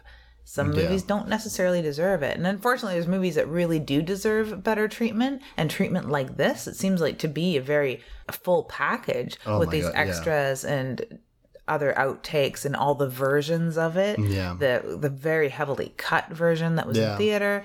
And to this VHS release that was extremely gory and deliciously uncut. All of its alternate titles and the stories behind all of that. Like, that's a wonderful package. There's a lot of great movies that have none of that. Yeah. No extras. Basket Case doesn't have a lot of stuff. They have a featurette, but a lot of the other footage is missing. Forever. Destroyed and gone. And they can't pack all of the wonderful things that we'd love to see in some of these releases. Soul Tangler, I couldn't care less if they had 17 hours of extras. It's not interesting to me. Well, there's only so much polish that you can do to a turd, right? Yeah. But anyways, next week we're getting back into the Halloween of it all because we are going to be doing, this is the first episode of our Halloween special of the Texas Chainsaw Massacre commentary track, which I know you've been looking forward to. Kinda. Not really. The next one is what I'm looking forward to. I'm looking forward to Texas Chainsaw Massacre 2. I love Texas Chainsaw Massacre. I have 3 copies of Texas Chainsaw Massacre in the Louvre here.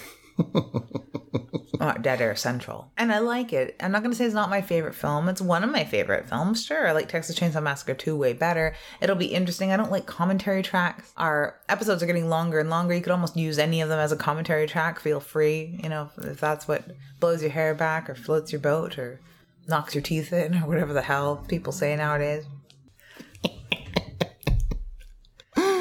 So, feel free. If you really must use it as a commentary track, feel free.